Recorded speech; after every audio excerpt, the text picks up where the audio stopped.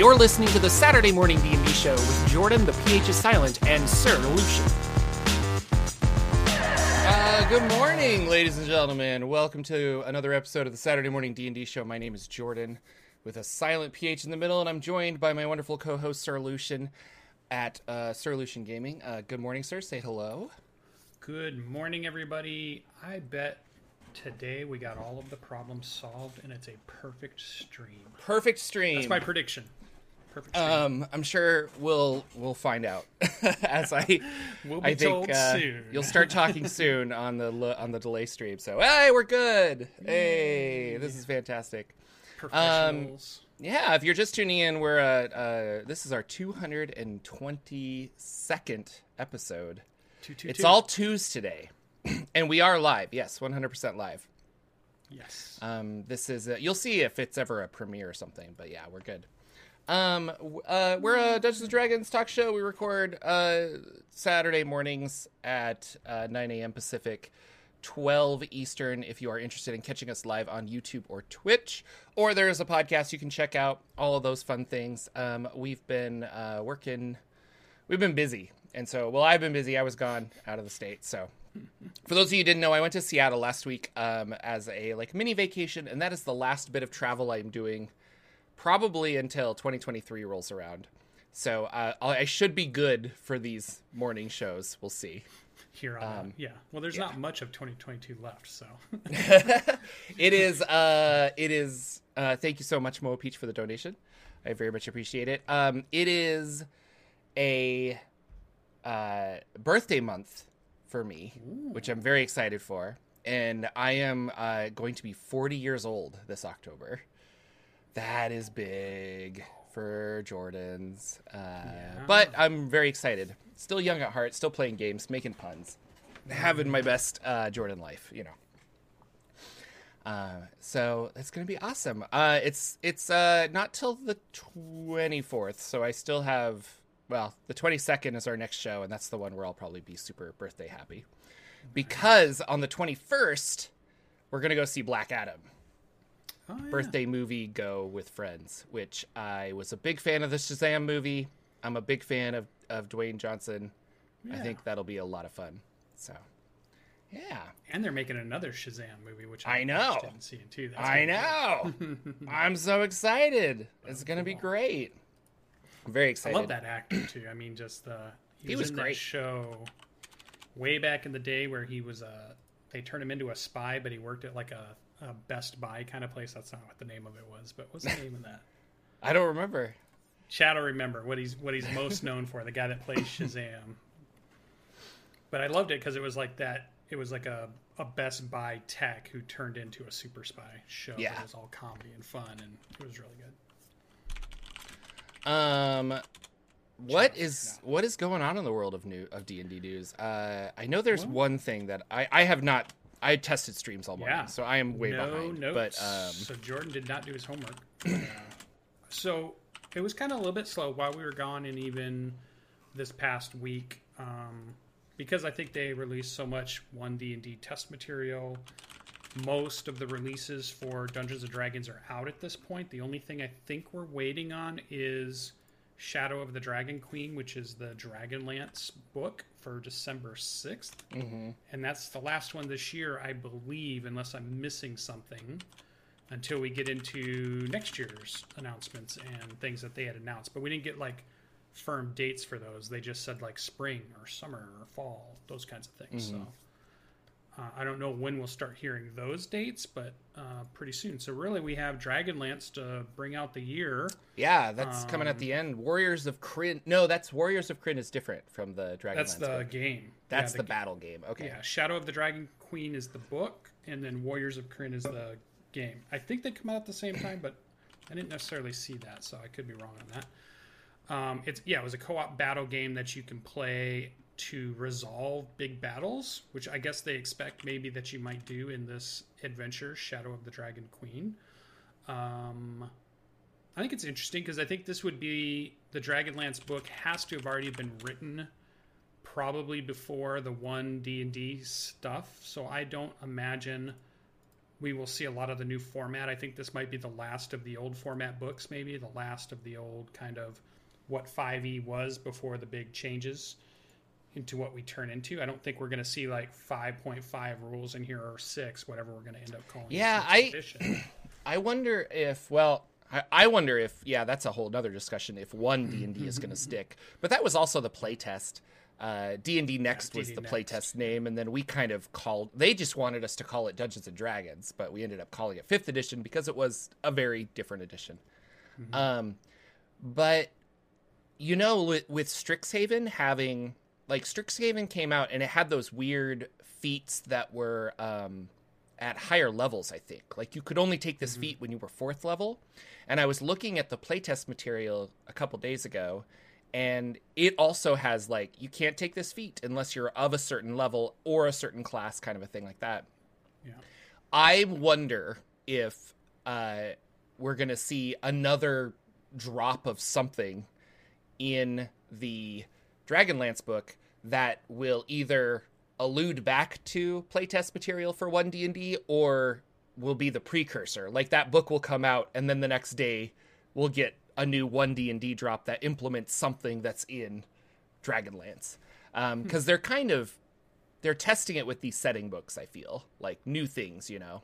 And they've always kind of done that. Like, they did the piety system for Theros, and I think Ravnica and Eberron had the group patron. Patron stuff. Yeah, and so they're kind of like working with like, hey, if you want to utilize this new thing, we'll make it setting specific in some way. Spelljammer, I don't really know. I suppose it was supposed to have ship combat, but it kind of fell through. So yeah, I don't know where they introduced a bunch of new races, which was nice, which I liked. But yeah, really not really brand new mechanics. I guess a few, but not a lot. But I do think you're right. I think the setting books is where they try some new mechanic stuff, like optional rule kind of stuff, where you can say, hey, try this out. If you like it, great. And I think I 100% believe there will be optional rules in the Dragonlance book because that's been their track record for all the others. But if that will actually translate into we're secretly testing 1D&D, I don't know. We'll see. Yeah. But I'm curious about this board game, though. So I'm curious. The art has me intrigued. The idea that there's a board game tied in has me a little bit intrigued. I still haven't been super onto the Dragonlance thing. I guess I just got out of it so long ago. Like, I remember liking it originally, but that's like 90s time, and then just kind of fell out of it and loved Forgotten Realms just so much more. Forgotten Realms to me was just a more fun, more expansive, there's more mystery of what's going on in the world. There's more unknown. And so I gravitated towards that once I found that one over Dragonlance, which feels more of like... Dragonlance always felt to me like reading a history book. Like, you're reading what's happened, and you're reading about that, and but it's like set in it's almost like Lord of the Rings in a way. Like, if you're going to play a role-playing game of Lord of the Rings, it's hard to imagine the unexplored pieces and the things, because your mind is fully into what the stories were, what the movies were, what Tolkien told us this world is. You don't think about the other stuff. But like Forgotten Realms, to me, I never said, oh, well, Ed Greenwood hasn't described this place yet. I don't know what it is. That never comes across to me. Like, Forgotten Realms is that perfect place that I feel like I can build my own. There are mysteries out there that are unknown, and it's not just a history book that we're using to reference. But I don't know. I think that's why I like settings when they're made for a game rather than adapting a story. Like, I understand you love Lord of the Rings and all this stuff, and you're like, I want to do this, this, and this. But because it's a novel that has a beginning, middle, and end, it's difficult for me to be like, well, what kind of story do I want to tell around here? And maybe Lord of the Rings is the perfect example, because like a lot of people love Lord of the Rings. I love Lord of the Rings, and I know that world very well. I still don't see myself wanting to run a game there, because it's always like, well, we're gonna, like, the ring has happened, or maybe it's after the ring. I don't know. You would have to do something interesting where you're like, I'm gonna make it my own by saying we're gonna go to this weird remote region and have a different problem than Sauron, but Sauron's in the background, or we're gonna go to the future or the past, you know. Like, boy, you just dropped a huge truth, but I never even thought of it that way, and you just perfectly said it. Those books feel like they were made to replicate a story, and then there are settings that are made just to replicate the world. And I gravitate towards the ones that replicate a world. yeah. But the ones that go to the story, I like to read them or I like to know about them, but I never feel like I can play in those. So, Lord, the other one, I realize now, because you said that, that's why I'll never do Critical Role. The Critical Role book, campaign books, to me are a campaign about the story and the show that they did. It's not about the world that they're in. For whatever reason, it comes off that way to me. Maybe not to other people. Lord of the Rings would come off that way. This Dragonlance one comes off to me that way. Sometimes Eberron Well, is it's a funny little bit because that way to me. the Dragonlance books were pretty decent. And I wonder if that's the problem. Like, the early Forgotten Realms books were like, I don't know, but like you got enough of it. But also Wizards of the Coast really like shaped Forgotten Realms to be a place of like possible adventures. It's like, so if you go to this region, it's like, here's the geopolitical blah, blah, blah of this region and things like that. And the number of authors that were allowed to write about things in the Forgotten Realms. Yeah. Versus articles, books, adventures in the game, whatever it was. There were just so many people that were allowed to put creative input into this world, and you can take and choose from that. Whereas Dragonlance is really those two authors, right? The Lord of the Rings to me is Tolkien. I don't even think about, his son who came on and finished, but it's still just a Tolkien story. Eberron is, really Keith Baker's story. There's not a lot of people writing, Eberron fictional books and articles. There were multiple authors. Yeah, there were multiple authors when they were making Eberron books, but I would argue that like Eberron was a setting first. It wasn't meant to have. It's the closest. That's why I said it's only there, because he's probably bridged that gap better than anybody else. Yeah. Whereas I don't feel like it's a story, but it's very close to feeling like it's a story or it's a history book. Well, and the difference, I think, you have Matt Mercer has told a story in his world. And Keith Baker has probably told many stories in his world, but he hasn't published them. You don't listen to Keith Baker actual plays. You don't, like he was very much about making the world accessible for other people. And a lot of his articles and stuff are about that, And Matt Mercer, I'm sure, is the same way. He wants to make it accessible. But, the Wildmount game that I played in, it was like, we ran into Pumont and stuff. And I think I wouldn't want that either. If I was playing Forgotten Realms, I'm like, I don't want to run into Dritz. Like, I want to meet, like, the current Blackstaff in Waterdeep. But, like, it doesn't, like, that's a title that changes. And it's like, oh, no, this person's now the Blackstaff. Or this person's now the Lord of Neverwinter or something. Which, I'm going to jump ahead, kind of ties into the movie that's coming out. So we have this Forgotten Realms D&D movie. And on Amazon, it just kind of popped up that there are these two tie-in novels. They're prequel novels to the movie. Seems like a very Wizards of the Coast thing to do. They're kind of aimed at teen, young adult fiction. So I think it's going to be like a very accessible novel for... They want to get all these people, like, if you want more knowledge of the Forgotten Realms, here you go. With that, I was wondering if we're going to start having, like, major Forgotten Realms canon. And, like, new adventures are going to have... Chris Pine's character running around in them, kind of a thing. If I wonder if the movies are going to create a bunch of canonical characters and events that people will expect to have in their games, And maybe this is the problem that the Forgotten Realms has always had, because I hear people like, I hate running the realms because so-and-so read 40 novels and they think they know more than me.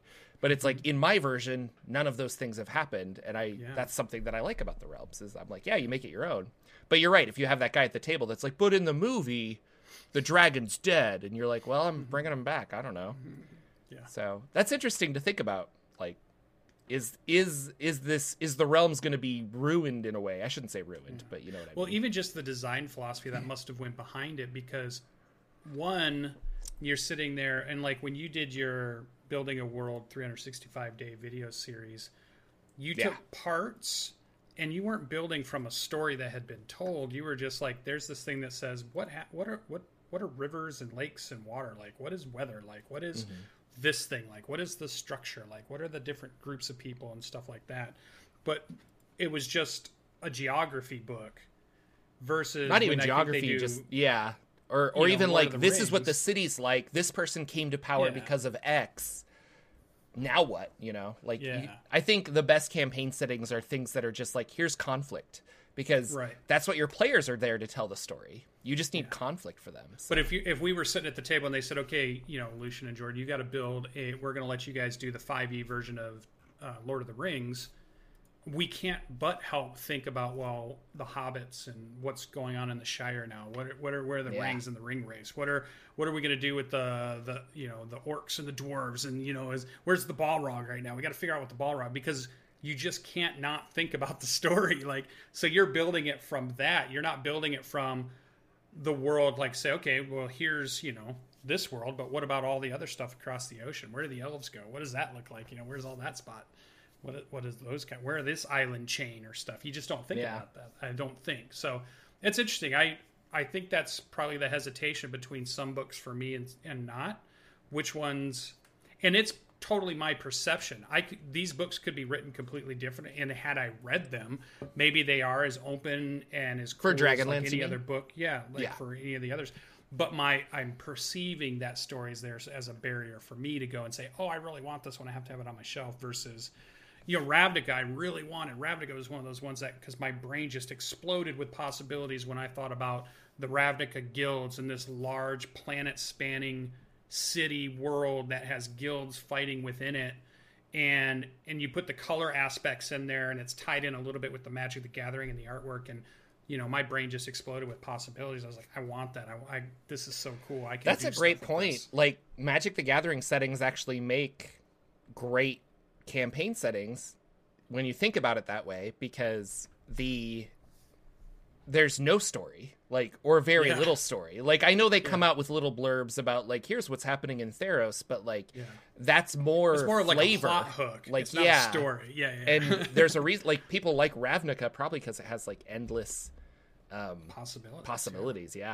And so it's funny that we're kind of down on them a lot. We as a D&D thing, they're like, oh, another Magic the Gathering setting, bring back Dark Sun or bring back Spelljammer, But I still love Theros, because I could take that whole thing and call it, Jordan's Greek adventure, and it doesn't have to be about the actual Theros at all. Like, I just like that a bunch.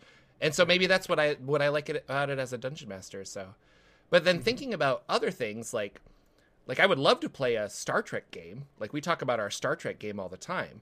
And that's a universe I want to play in. But I also feel like yes, we can say, Kirk and Spock and Picard and Janeway, those all happened. But, like, I could literally go off in this direction, and it's like, no, there's a whole other story with this ship I'm going to create. And I don't feel constrained by them. I also, you know what, they could run into the Enterprise. They don't need to. Like, I don't know. So it's maybe, man, this is a big topic of conversation that my mind is going a mile a minute. I think the difference is they've proven through their stories that you can tell any story in Star Trek, because you could tell a story where everybody stays at a space station. Oh, that's a great way to say it. You're right. You can tell a story where you're far flung into a brand new galaxy that you never knew existed, Voyager. You can tell a story about how the burgeoning empires are coming together, and there's a lot of diplomacy going on, Next Generation.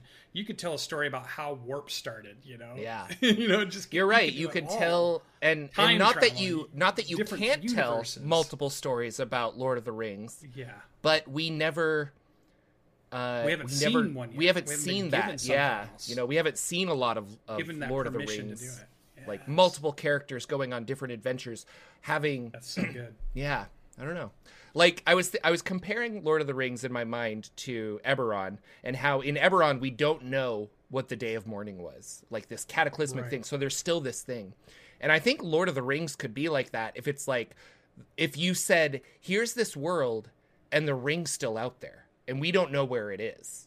Maybe it's because like the evil was destroyed, but like if it's like the history of Sauron and all this stuff, and then he was destroyed, and it's 1,000 years later, you're now playing in this world where there's orcs running around, evil's on the rise, nobody knows where this ring is, and you're like, oh wow, that could be really cool.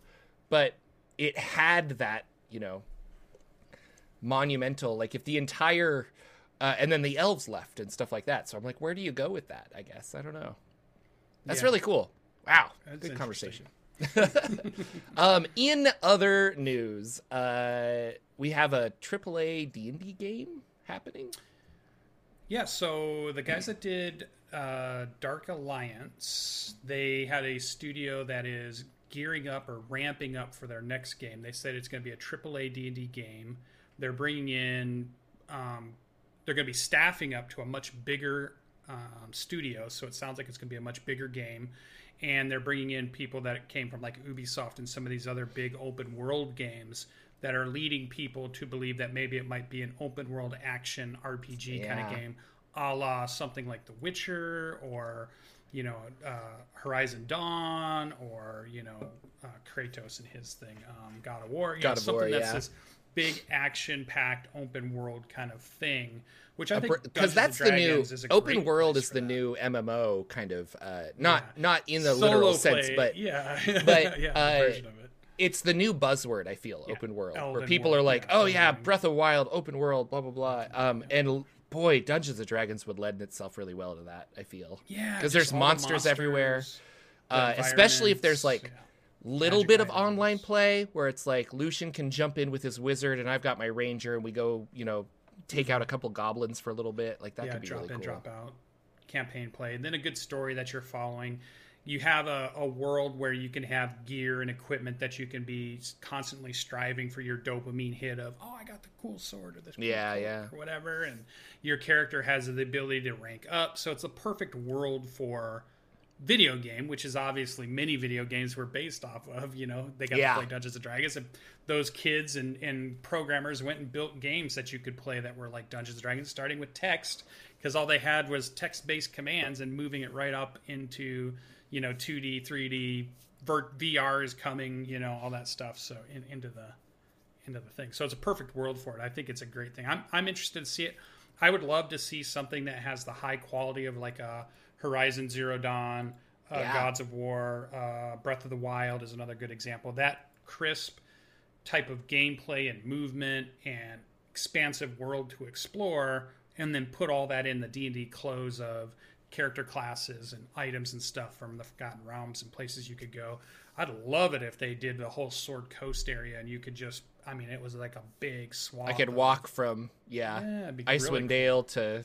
Give us all of Cholt, or give us all of some big area. That would be cool. Here's Myth Draenor, the big giant city that sits out there that nobody, you know, that's this ruin now. Full of demons. Have at it. And it's huge and it's miles long. And, you know, it takes forever to go through. I will say it's funny because it's the same studio that did Dark Alliance, which visually was pretty, but like did not do well game-wise. I don't think did very well. I think I didn't really like it. I tried playing it a couple times and I'm like, I'm really glad that I got a stream key for this and didn't buy it. So it was a game to me that felt like it would be really fun with people playing with me, but I didn't have as much fun when I was playing alone. Well, and I had friends that played it alone and really liked it, but they got to a certain point where you have to have other people help you. And so they're like, I can't finish the game, and I'm upset by that they're forcing me to play with a bunch of people. And I was like, you have to have people. That's maybe that's Dungeons and Dragons though. You can't really play but that is yourself, can you, Jordan? I guess so. I don't know.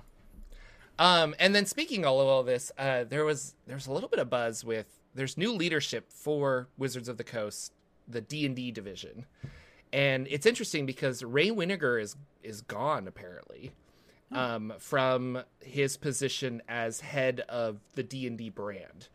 And there nobody's talked about this. There hasn't been an official like, hey, we'll miss you, Ray, or hey, Ray's leaving. All of these new articles coming out are about Cynthia Williams, who is the new head of it, and Ray is gone, but we don't know why. And I was talking about it with some people that it could be, you know, I don't wish bad ill on anybody, but somebody was saying like, well, what if he has a deadly illness and he's like, you know, I kind of just want to like live my life peacefully, I'm going to back out. And I've got 6 months left or something. Because I've seen that happen where people just kind of quietly leave work and it's like, oh, he found out that he didn't catch his cancer early enough or something. And that's really sad. And so I don't want to say like, oh, Wizards is being awful and they're like kicking him out for whatever reason. And they're bringing her on because they're money grubbing or things like that. There's a lot of that talk kind of going around in circles. But it is weird because I really liked Ray. He was really transparent. He was awesome. Mm-hmm. He loved the brand. He was super excited about it. And this new person, Cynthia Williams, she brought Amazon fulfillment from like a weird startup subsection of Amazon to the full thing that it is Nen. And then she left Amazon fulfillment and went to Xbox Gaming for Microsoft and did a similar thing. And now she's head of the D&D brand. And we have to also understand that although Cynthia is head of the brand, she doesn't necessarily care about D&D. She cares about D&D making money, because it was always like, how do I make Xbox make money? How do I make Amazon make money? And that's why they're bringing her in, because they're trying to make shareholders happy. And she's probably going to do a really good job at making the brand make money. I don't know what that means for us who want the brand to go in a more artistic, different direction. I think there will always be books, but we were speculating a couple days ago if we'll see like a big push for digital, which we already are seeing, and then you're going to get to the point where it's like, okay, well, the physical book comes out, you know, I'm going to say like November 1st, but you can get it 2 weeks early on D&D Beyond and really push the weird subscription and buying mechanic on D&D Beyond as opposed to getting a physical book. And then what we saw with Spelljammer is that, you know, book comes out, a lot of people backlash against certain stereotypes in it, which is a good thing to do, but they eroded the book within 2 weeks of it coming out, and now D&D Beyond is up to date, but my book isn't, and it's like, why? Is that fair? I don't know. Really, really weird. Yeah, D&D Lego is a thing that's coming out. I don't know if you saw that, but D&D is partnering with Lego to create I don't know, like they want the fans to tell Lego what we want, basically. Yeah, I see like and Lego is it's not a contest, but it's like, what do you want Lego to do? And they're like, will see what the fans say. But there's hey, we're going to do something together. Yeah. So I don't know. I don't know anything about Cynthia Williams. I actually watched a Forbes video on her because they were advertising like, look how much money D&D is going to make. It's going to be the next Harry Potter, is what they were talking about, because they're putting it into words for executives investors to be like, oh, I should invest in Hasbro, you know. Yep. The board and investing. Yeah, and so it's like, okay, I don't know, but really curious about Wizards of the Coast and D&D and its future, and I hope Ray is doing well, because I like him a lot. I looked at his Twitter account, and the only thing it says is game designer, opinionated GM, and that was it. And I don't remember if it said anything before, but I think it did. It did. And that's one of the clues that people are seeing, is because it specifically said like head of Dungeons and Dragons at Hasbro, blah, blah, blah. But now it's just like he's stripped all that away, and it's kind of like, okay. And been pretty quiet. I looked at his tweets and stuff, because I used to. It's been over a month or so since he's tweeted. Yeah. So I hope he's okay. But I really liked him as the brand runner. I thought that I like that he gave us insight, and he would give us hints and little spoilers and things, and that was cool. You know, kept us engaged in the off times of absolutely keep an eye out for this, or here's some hints of this stuff, and that was cool. So. The other thing, news-wise, the Spelljammer minis are finally coming out, and I've been wanting these for a while. I contacted WizKids and said, hey, and I pestered them at Gen Con and said, hey, I want to make a video about ship combat. This was before the books came out, so I didn't really know. They arrived a couple days ago. Nice. Oliver has already broken one. I have a dragon that has a broken wing, and I'm like, did you step on this? And he's like, yeah. And I'm like, no, we're not proud of that, buddy. Like, you snapped its wing in half. I have to figure out how to fix this now. But he's 2, so it's fine. But they look really good. And I'm going to build a map, and I'm revising some of like Jordan's homebrew rules for spelljamming combat, ship combat. And I'm going to make a whole video. It's going to take a while, but I'm really excited, and these minis are cool. So be on the lookout for that. Could you use the vehicle rules from Descent to Avernus? Oh, you absolutely could, but I want to modify them. Like, how do you do it with a Spelljammer? Because the rules in Descent into Avernus are like you have a pilot, but you're adding souls to the thing to make it go faster and stuff. And I kind of want to adapt those into. I'm not going to publish anything. This is not something you buy. The video will be free, and gotcha. Jordan's ideas of how to run Spelljammer. But I just want to make it more cool and like have all of the crew have a job, not just the pilot. Which currently it's the pilot has a job, and that's what it feels like. So. Gotcha. But I'm excited because I have all these ship minis, and I can like make the video using the ship minis, and it's going to be a lot of fun. So that is my future plan. Boy, we have Paizo stuff. What is going on in the world? Well, I decided to put a bunch of Paizo. We hadn't been around for a week or two, and Jordan hadn't jumped in and updated any notes yet. Yeah. So I'm not sure how much news. No, but I know we do have a sizable Paizo group that listens to the show, and I think it's growing. I think there are more and more people, and I think Paizo's on the upswing. The Pathfinder, Starfinder community, I think, is definitely a growing community. They're not, stagnant by any means. So, one thing that's cool for those, Starfinder, they are doing the hardcover release of the Dead Suns compilation, which is when they released Starfinder, they had an adventure path, and it was a 6-part series of adventures that kind of launched Starfinder when they announced it. This is the original campaign they came out with, and it's a pretty galaxy-spanning campaign, and it has lots of cool stuff in it. It's about an alien super weapon that suddenly appears somewhere, and then all these different races and factions are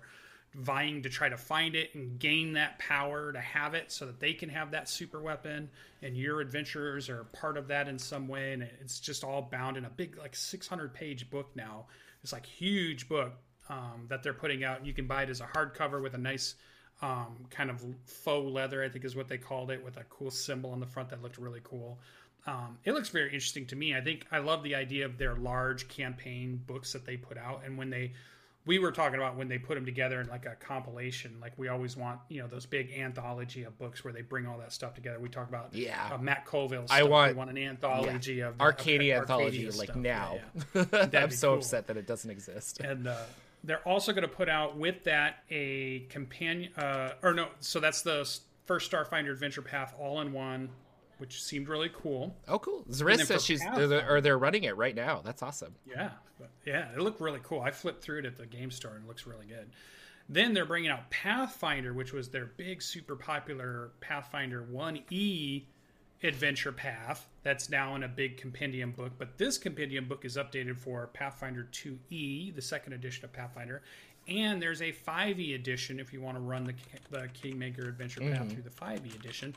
And they're putting out a companion guide, which is another 120 pages already on top of this large book of NPCs you can use, optional camping rules, downtime activities, and weather rules that all help add more flavor to running a Kingmaker campaign, if you wish. And this is one they built a game off of that's been pretty beloved. And even though most people are now onto the Wrath of the Righteous game, and that one's even more loved than the other one, it was cool that there's still a lot of nostalgia for the Kingmaker campaign. A lot of people have said really good things about that campaign. So if you want to play it in your rules of choice, or adapt it to, you want to jump into Pathfinder 2E, you want to jump into 5E to do it, or you just want to play the original rules and you can go through it and play it. So I thought that was pretty cool to see them. And then there was one other thing I saw on their webpage that many of you might go look at. They did an article where they gathered all of the feedback for the Kineticist class. That's the next class they're going to be releasing. They did a playtest for it. And they released some really cool information. They got 1,000 surveys back on the dot. So normally they say they don't say how many they get, but because it was like right on that number, they thought it was just funny and we got 1,000 returns. And then they talk about, the feedback they got, where they want to go, where they heard there were problems, where they heard it was strong, where it was weak, what they want to do with it. They put some charts in there. They added some more pieces. And so it was a really nice look behind the curtains, behind the screen of the design, and them taking the feedback and then saying, okay, we've got good feedback. Now let's start making some changes and doing some things based on that feedback, which is the stuff that we as fans always want with our developers when they ask for it. If you're going to ask for our feedback, it's great to see, all right, we got a bunch of this feedback. They said they don't like this thing or they do like this thing. Let's make that a little... One thing that came out, they put this kineticist out with low damage numbers. So they did the opposite of what Wizards of the Coast did. Wizards of the Coast throws something out, and it's a little overpowered knowing they're going to dial it back. Yeah. They went underpowered. They got that feedback, and they're going to start dialing theirs up. They said, we're going to carefully start moving the damage up for this class. I thought that was an interesting philosophy, too. What is the flavor of the kineticist? Like, is it a psionic kind of character, or what's its deal? Yeah, it's like manipulating elements in the world, but you're not using magic. You're directly manipulating them. Kind of like a mutant power or something, maybe. Kind of, yeah. Like I don't. Did I have the thing open? That no, I must have closed that window where they kind of described the exact kineticist piece of it. But it was like they're really careful, and that was one of the feedback things. Is they said make sure when you're describing this class that you remove the stuff that mentions or makes you think spell casting. Because this is a different way of manipulating just raw elements. And I think you pick elements because they were talking about in the bottom of that article, it showed like, here's the metal element and here's another element that they hadn't shown before. They had stuck with just, earth, fire, air, and water in the first play testing thing for manipulating stuff. So I think it's just a raw manipulation of elemental energies and then conforming them in ways to do things. So... I didn't go through the whole thing yet. I'm barely still learning about the Pathfinder 2e normal classes. I haven't even jumped into what they're future testing at this point. So eventually I'll get to that and see what that's all about too. But that's what it looked like to me. So I was thinking more of like maybe like an airbender, an Avatar airbender. A little shout out to what's coming up later in my discussion. But it's like that, like a bending of elements, or I didn't get like, or a Full Metal Alchemist, like taking this material and using it in a different way or something. Yeah, or even like Magic the Gathering in some ways, where you're taking, a specific mana style type or thing and you're using it to do that. That might be a better thing than like a spell or a ritual. Yeah. It didn't feel like it was psionics, which is what I thought when I saw kineticist.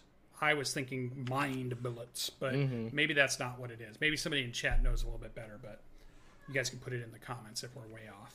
I'll have to go back and look at it. So it sounds interesting, though. It sounds that's very cool. Interesting. So that's our Paizo update. They're still rocking and rolling, moving forward.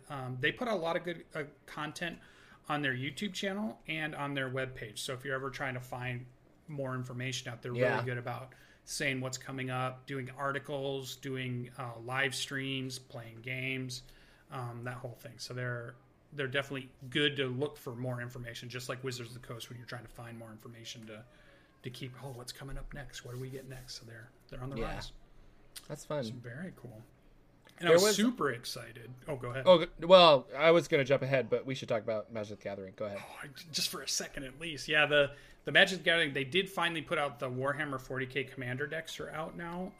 They were out on Friday, I believe, and I haven't gone and got one yet because I'm trying to find a game store where I can play them that are playing Commander decks. So I found that there's another 2 different game stores in my town that I didn't know about.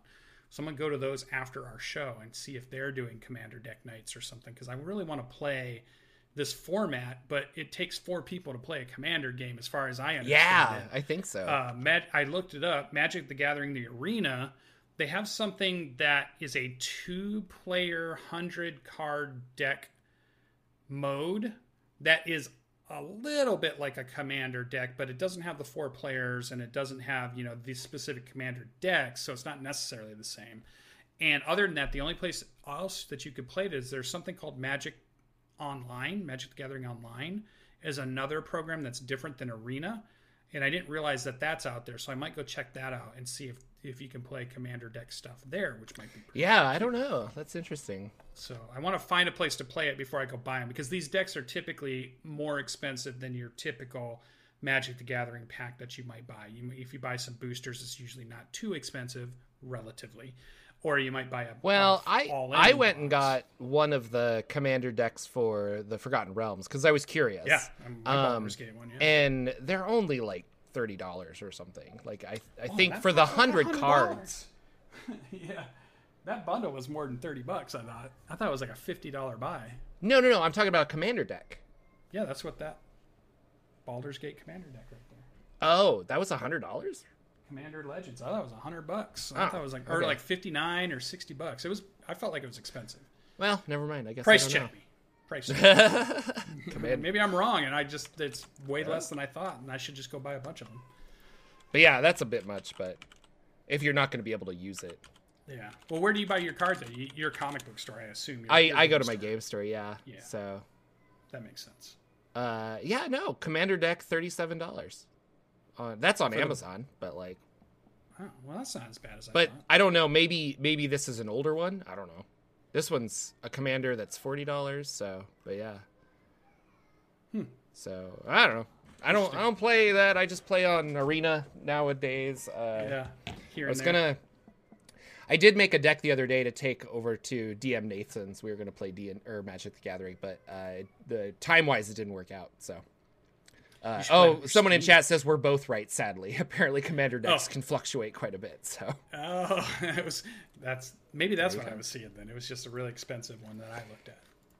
There was a little bit. Well, this kind of went under my radar too, so I just wanted to talk about it because I know Roll20 and the company that owns Drive-Thru RPG, which is One Bookshelf. I always get confused, but One Bookshelf owns DM's Guild, Drive-Thru RPG.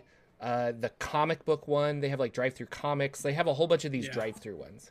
And they kind of have a monopoly. Like there's itch.io, there's a couple other places you can buy PDFs, but like Drive-Thru RPG for as far as like indie RPG or non-D&D PDFs, it's a pretty I've heard people in the industry complain about them being a monopoly, that you can't make money unless you go through Drive-Thru when you should be able to, kind of thing. Mm-hmm. They announced that DM's Guild material was going to be like integrated with Roll20, but I found out a couple days ago that Roll20 and One Bookshelf, Drive-Thru RPG, have straight up merged. They are now the same company, and that's interesting to me. So hypothetically, a lot of your Drive-Thru purchases should be working through Roll20 now. Well, not integrated. It's still up to the author to make it work. Yeah, but it's all gonna be, it's under one company, which I thought was really interesting. So now you have the most popular VTT and the most popular PDF RPG source as one company. It's kind of interesting to see what's going on there. So yeah, I don't see anything on their website that says anything about it yet. Well, that's an interesting thing because it ties into a little bit about what I was going to talk about. Is that I got in an email, jumping ahead just a little bit, Avatar Legends, which was the Kickstarter we did for, The Last Airbender, Avatar Legends, the role-playing game. They sent me in the email the digital downloads for, and all the PDFs. If I wanted to download the printable copies, they sent me a link to Drive-Thru RPG. But they also sent me free codes because their game is on Nexus, and I can play all the stuff use Nexus to do all the books. They're going to have a character creator in 2023, and I can already get to them, and they look really nice and high quality over on Nexus. Nexus is growing bigger and bigger, and that's the demi-plane Nexus sites that Brad went to, that we all know from original D&D Beyond. So it's interesting how it's all kind of tying together. Yeah, they merged. I sent you a link in our chat, and I'll put it in our chat as well. But it's that's good. I love Roll20, so I'm happy for them to. Well, and I think it feels kind of one of those desperate like, we better do something before Wizards of the Coast does this, because they're gonna pull. I wonder if like new books won't be available on Roll20. Maybe they will, but who knows? Yeah, they'll probably still because D&D is. They're making their own VTT. They've got D&D Beyond now, so it's like, okay. Yeah. That's interesting. In the world of Dungeons & Dragons, we had a great Modron March game. I prepped for the result of that game, but we did not get to play. Then I went to Seattle. Then people were also sick and at weddings, so we haven't played. You did one session so far. We've done 2 sessions so far. Oh, 2 sessions, okay. And it's kind of like, wow, start up a new show and then don't make episodes. Like, good job, Jordan. But that's what's happening. But I'm pretty sure we're gonna play this Thursday. I'm excited to play D&D again. We are getting into the season of people staying closer to home and having lots more nights available versus the summertime when and it was like going on. It was just random COVID. things. Like one was a family emergency, the other was a wedding. Like I'm like, no, life comes first, guys. Like it's not, you're not getting paid for this. And even if you were getting paid for this, I'd be like, go take of your family stuff. Like it's fine. Black Company game is going really well. I should have my new magic item tomorrow when I arrive. I'm very excited. Nice. I wonder if you've ever done this as a DM, but DM Nathan said you guys can pick a rare or lesser item to get made as a reward. And so we like went through and it's like, oh, well, I want this magic item. And they're like, okay, well, it'll be ready after this adventure because they have to like make it. And so you kind of commission items. And I really like that. I usually roll randomly or hand out items I think is cool, but it's really fun as a player. I'm realizing to be like, oh, I've always wanted this one because I think it augments this really well, you know? And so have you done that? Like, I think I've done what you said is the former. I've created some cool things for players that are specific to them and work with their class or their storyline that they're kind of going through. And I will sometimes like get some of their input a little bit on it too. But I do like the idea of what you're talking about. Like give them the option to say, if you want to build something, we could make a downtime adventure out of it, or even a side story adventure out of, well, you need this so that this crafter can make this thing that you want. Yeah. That you're not going to get immediately, but over time and over enough time, you know, you're going to be able to build this thing. You're going to be like, oh, I want this sword of sharpness that does this. Okay, well, you're going to have to gather some of these things for the crafter. Yeah. Started. I think that'd be a cool idea. Very cool idea.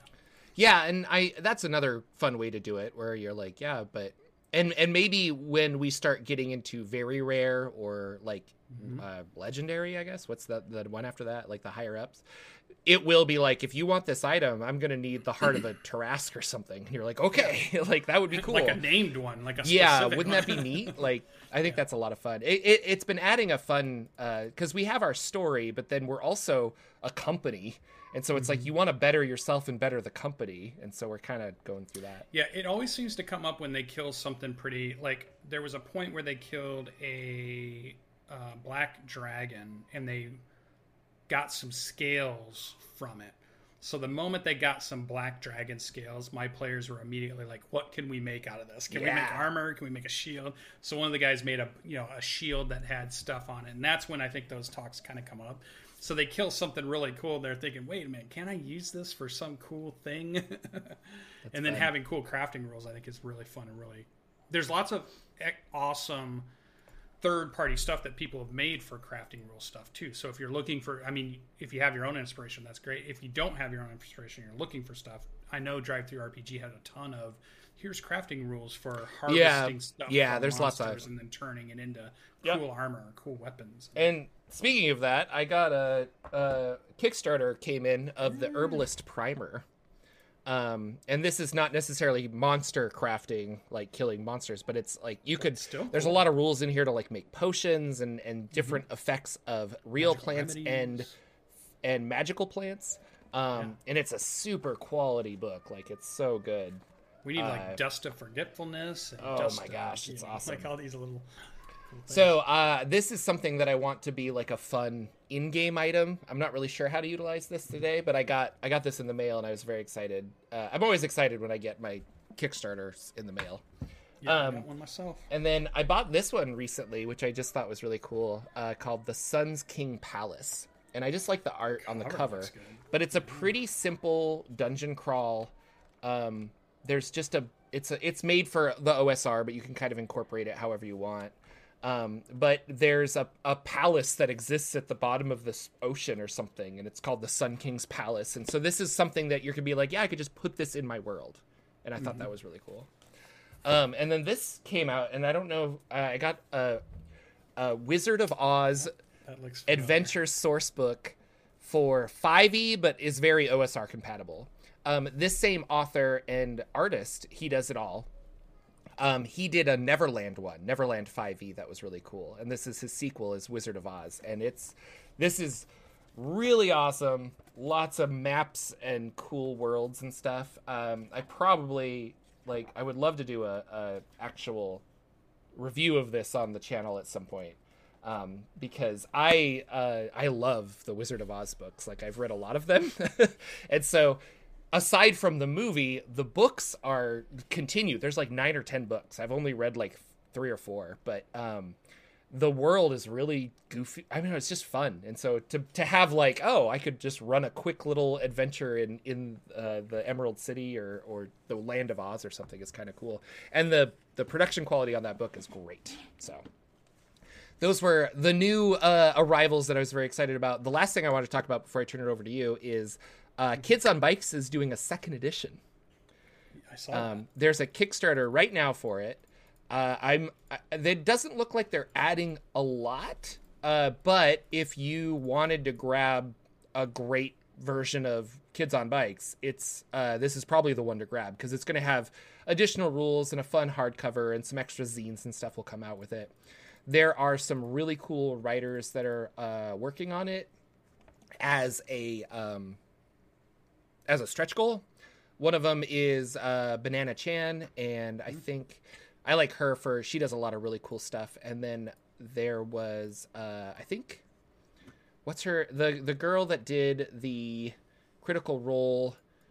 She ran Critical Role for a little while. I forget her name. Aubrey, not Aubrielle, but Abria. Yeah, she's one of the stretch goal people too, where she's going to write an adventure or something. So lots of cool people working on it. Kickstarter, Kids on Bikes, second edition. I'm curious if it's going to be a super revised everything, a true 2E, or is it just we have made improvements and we're reprinting the book. So but what has been going on in the world of Lucian?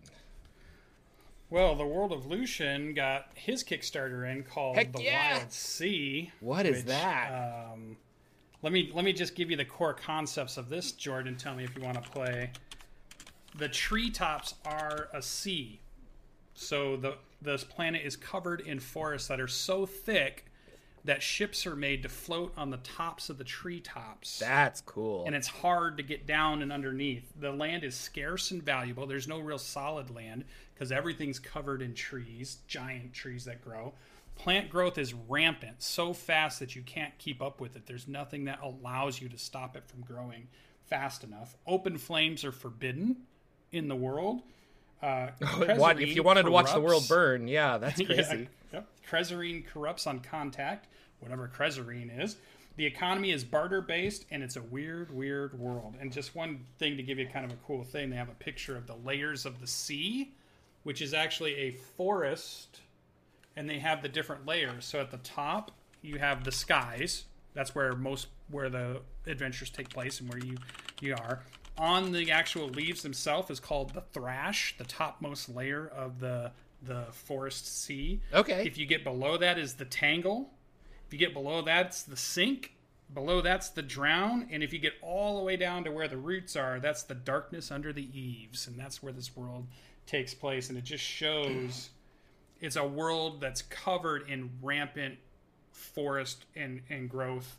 And then they have really cool character art, and the whole book has been done in a really great... Is this 5e, or is this its own system? Or this one is its own system. This one is not 5e.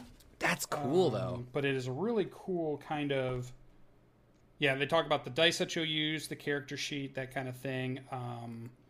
You're kind of based off of a ship they call Firefly, and there are different ships that have chainsaws on the bottom of them, and they cut through the top of the trees as they make their trails, and they move around in these ships, and then they dive into where old forgotten things are and where materials and resources can be.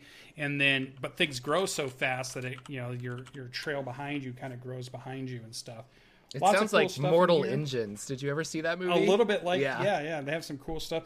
They have really cool vehicle mechanics in here. They have really cool races that they talk about, and progression and play. And I just found the whole world super interesting because it just comes from that one sentence concept of What if your world is completely covered with a forest, a giant canopy forest, that even though you try to cut down a tree today, it's already grown again by tomorrow? Like it just grows that fast that there's no way you can cut it down and clear out space. How do you live, or how does a society evolve around something like that? And I just thought, once I saw it, I backed it. I was like, this is that's so a good cool. question. Are the characters plant-based? Like the creatures? Some are. Some are mechanical based. Some are really different types of creatures you've never seen before. They went out. They just. I've seen a lot, Lucian. Yeah, just like not these things though. Oh, okay, These are going to be new to you. I've seen a lot. Yeah, I thought it was really cool. So finally got it. The book is cool. I like how the book is like a different shape than normal too. Until you put it on a shelf. Fantastic.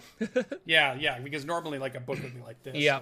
No, I love my Invisible Sun books. They do not shelf well, and but it's they don't frustrating. shelf well. Yeah. And I'm like, money cook. Yeah, they use the Wild Words engine, is what I think they're using the mechanics of the game. So okay, that's cool. I feel like this is probably more like maybe closer to an Empowered by the Apocalypse kind of thing. Here you go. This kind Nothing bad there. I think this was one of the pictures of the ships that they had with the chainsaws on the bottom that made me go, okay, this is an interesting world. I got to try this thing out. So traveling and wave walking, and they have lots of terminology that they use that's different because of the way their world is compared to our world, and with the rustling of the leaves and the rustling of they still say there are waves. The way the wind interacts with the top of the trees, you still get waves in there, and your ships have to ride those waves out. And I was just thinking, that's just such an interesting concept to run something. So it has me really, really jazzed to go and play this. There are lots of cool races in there. Let me see if I can pull out one real quick. So there is, let's see. Yeah, things like the Ridgebacks. They call them Origins. The Anchored are like, their bodies were claimed under the eaves, and now they are like a wispy kind of character. So they're like wisps that come into, they can make their body form into physical, but then it can go back to more of a ethereal. Amber clad, things that are clad in amber, their armor and their weapons are made from this amber that they can collect.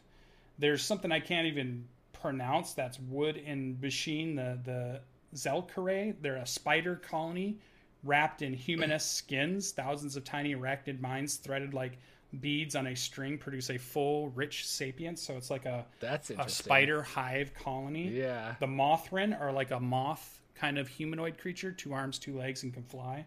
Oh, there looks like there's a mushroom person. If Ketra, Silver Belay, if like you're interested. The Ketra for like almost like a deep kind of like tentacles. I was looking at the Shar. Yeah, there you go. Ironbound are like your mechanicals. The Gao are like a wood-based fungal explorers, gifted freedom by the rustling winds. So they're part of. How about an Ectus? This is the one you've never seen. Have you ever seen a cactus person, Jordan? In all your times? Well. Yeah, no, I haven't. Gotcha. Then there's the Ardent, which are kind of like the humans, and lots of them. So they have cool classes in here and different names, and just a whole weird, cool world to try to figure out, and ships, and they have octopus people with things and stuff. Oh, that's cool. They're actually, that's really cool. Well, I thought looks fun. I like it. So that one came in, and I was excited. I haven't got to read through it yet. It's been sitting here next to me. I'm going to start reading through that one. That's really cool. I got my email for my access to Avatar Nexus, so I have all of that stuff. So if you guys haven't seen, this is Avatar Legends. It's the role-playing game that's going to allow you to play in any era of the Avatar world, the Avatar verse, as they call it. So if you want to Legends of Korra or the Last Airbender era, you want to play in those eras, you can. Has the rules. It is based on Powered by the Apocalypse, so you have playbooks. And so like our Monster Hearts would be another example if you played that style of game where you have a playbook and you have plays and things like that, and it's very story-based, rich, kind of, you have ties to each of the characters that you're with. And I just started looking at that. The demiplane piece looks really good. This would be the coolest. Well, it is a cool thing by itself, but I was just thinking of like that tree world would be the neatest planet to land on in Spelljammer, you know? Yes. Like, I was like, we need cool things like that for Spelljammer. Like, that would be so fun. So. Yeah, exactly. See, now you're going to want it. Yeah. Well, I'll check it out. So I was going through that, and on Demiplane, stuff. I was noticing their other Nexuses, they have kind of are active. Avatar Legends, the role-playing game. Pathfinder's out there, obviously. Multiverse, the role-playing game, which is the Marvel role-playing game they have out there that you can just kind of play test and play around with. Vampire the Masquerade. Alien, the Isolation, the role-playing game, which is one of my favorites right up here. And Mutant Year Zero, which is another one from Modifius, or Free League.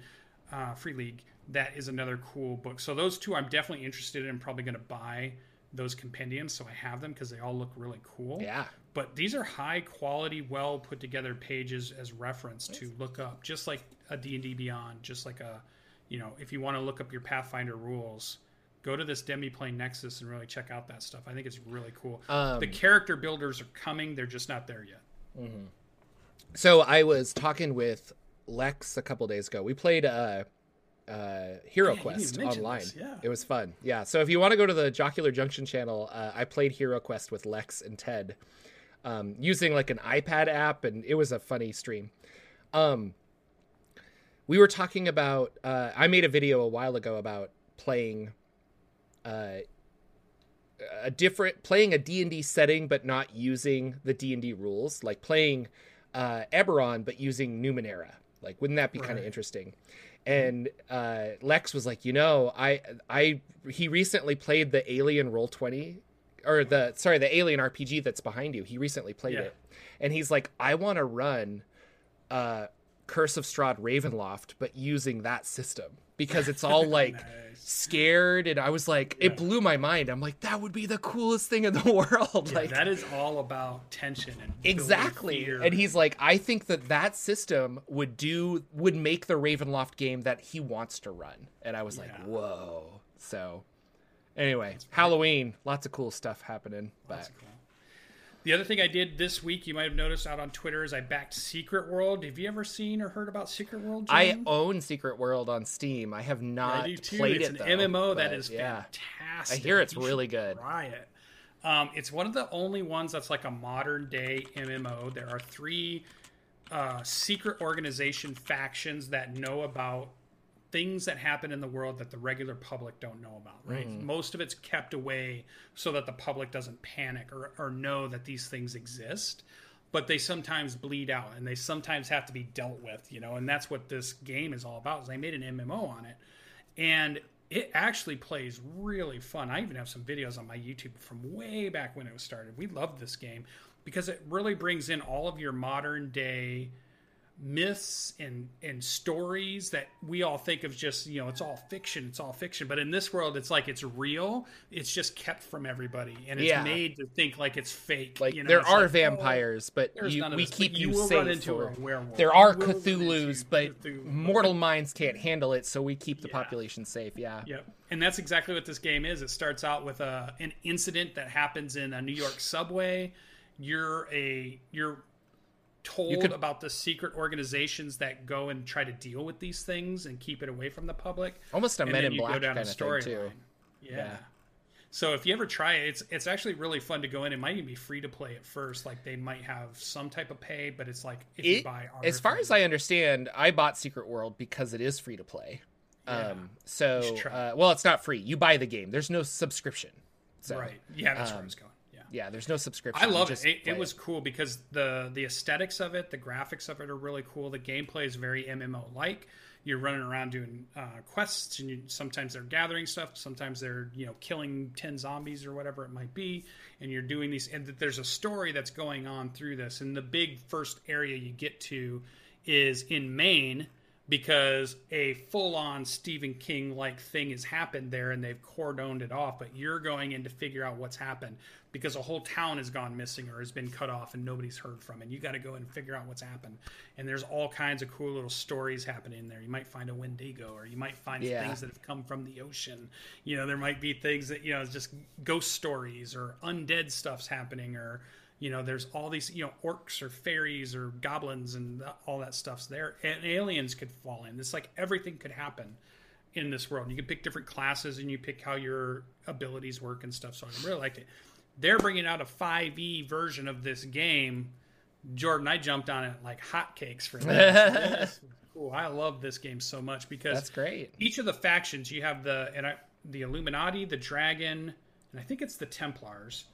So the Illuminati are in New York, the Dragon is in Tokyo, and the Illuminati's in London, and they all have their different feel. They're all very centric. So like it's very red and white for the Templars, and it's very green and cool for the Dragons, and it's very blue for the Illuminati. And you can go through and they're fighting. Sometimes they fight each other, sometimes they help each other. You know, it's very X-Files like, it's very Dresden like, it's very any of those shows where it's modern day and fantasy stuff exists, but most people don't know about it. So like even like I guess like Vasons like that. So. Yeah, so or like Supernatural would probably be another great example of it. Buffy the Vampire Slayer, I don't know. If you love that stuff, this is the world for you. Secret World, because they grab from all of those things and a lot of pulp culture reference, like tons Stephen King references. And you know, they went bananas on, oh, there was this movie about a predator that goes around and stalks people. You know, it's in this game somewhere. You know, somebody put it in. So pop culture references all over. So I can't wait to see what the 5e version of this looks like. And I can't wait. I'm glad I kickstarted it. They're already... Is that a mouse and keyboard type of game, or could you play it with a controller? Okay. No, they probably do have controller support. I'm wondering if I could play it on the Steam Deck. That would be fun. I would give it a try. At least jump in and create your character. Just see what you think of that. That's pretty cool. So I thought that was really cool. Me and my friends, we played a lot of this game. We felt like we had found a game that a lot of people didn't gain a lot of popularity, but it was one of those gems that should have gained popularity. Yeah, and the fan base was always really great about it. Like super awesome people. Yeah, for the people I love that stuff knew like that. About it. Yeah, that are in the know, and it's good. It's a lot of cool stuff in there. It's got a lot of even like different stories from different groups too. So there's like a lot of indigenous or Native American stories are in there when you're in the America parts. But when you go to these other places of the world, you might get a lot of Japanese mythology, or you might get a lot of Egyptian mythology, or you might get a lot of these different areas that they would bring you in the world to do different things. So it was pretty cool to go through those and play that. And I'm glad I think it still exists. I think the servers are still up. I haven't been out there in a while. It's an older game, but it's still held up the last time I was in it. And I can't wait to see what the 5e version of this looks like. So I'm excited.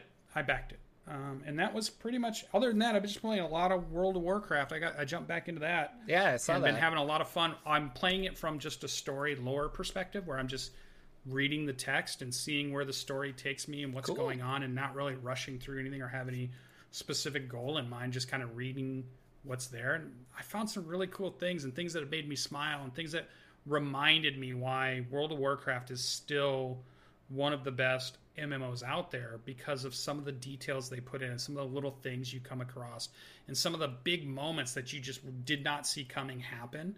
And then it's just like, this is why I love these types of games. This is why I love playing an MMO, or this is why I love, God, that's so cool, that dinosaur popping up and doing this thing. And it was like, oh, it's so good.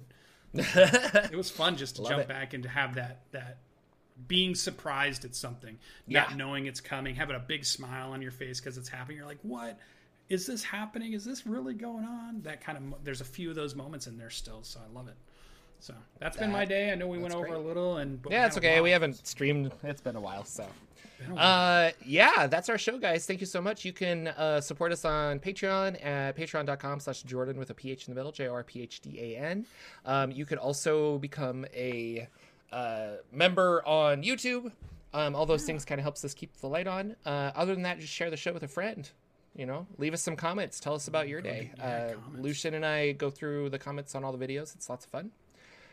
And I guess with that, we'll be back next week because I'm home now. So this should be pretty more regular. But we'll be back next week with another episode of the Saturday Morning D&D Show. Take care, everybody. Thank you for watching.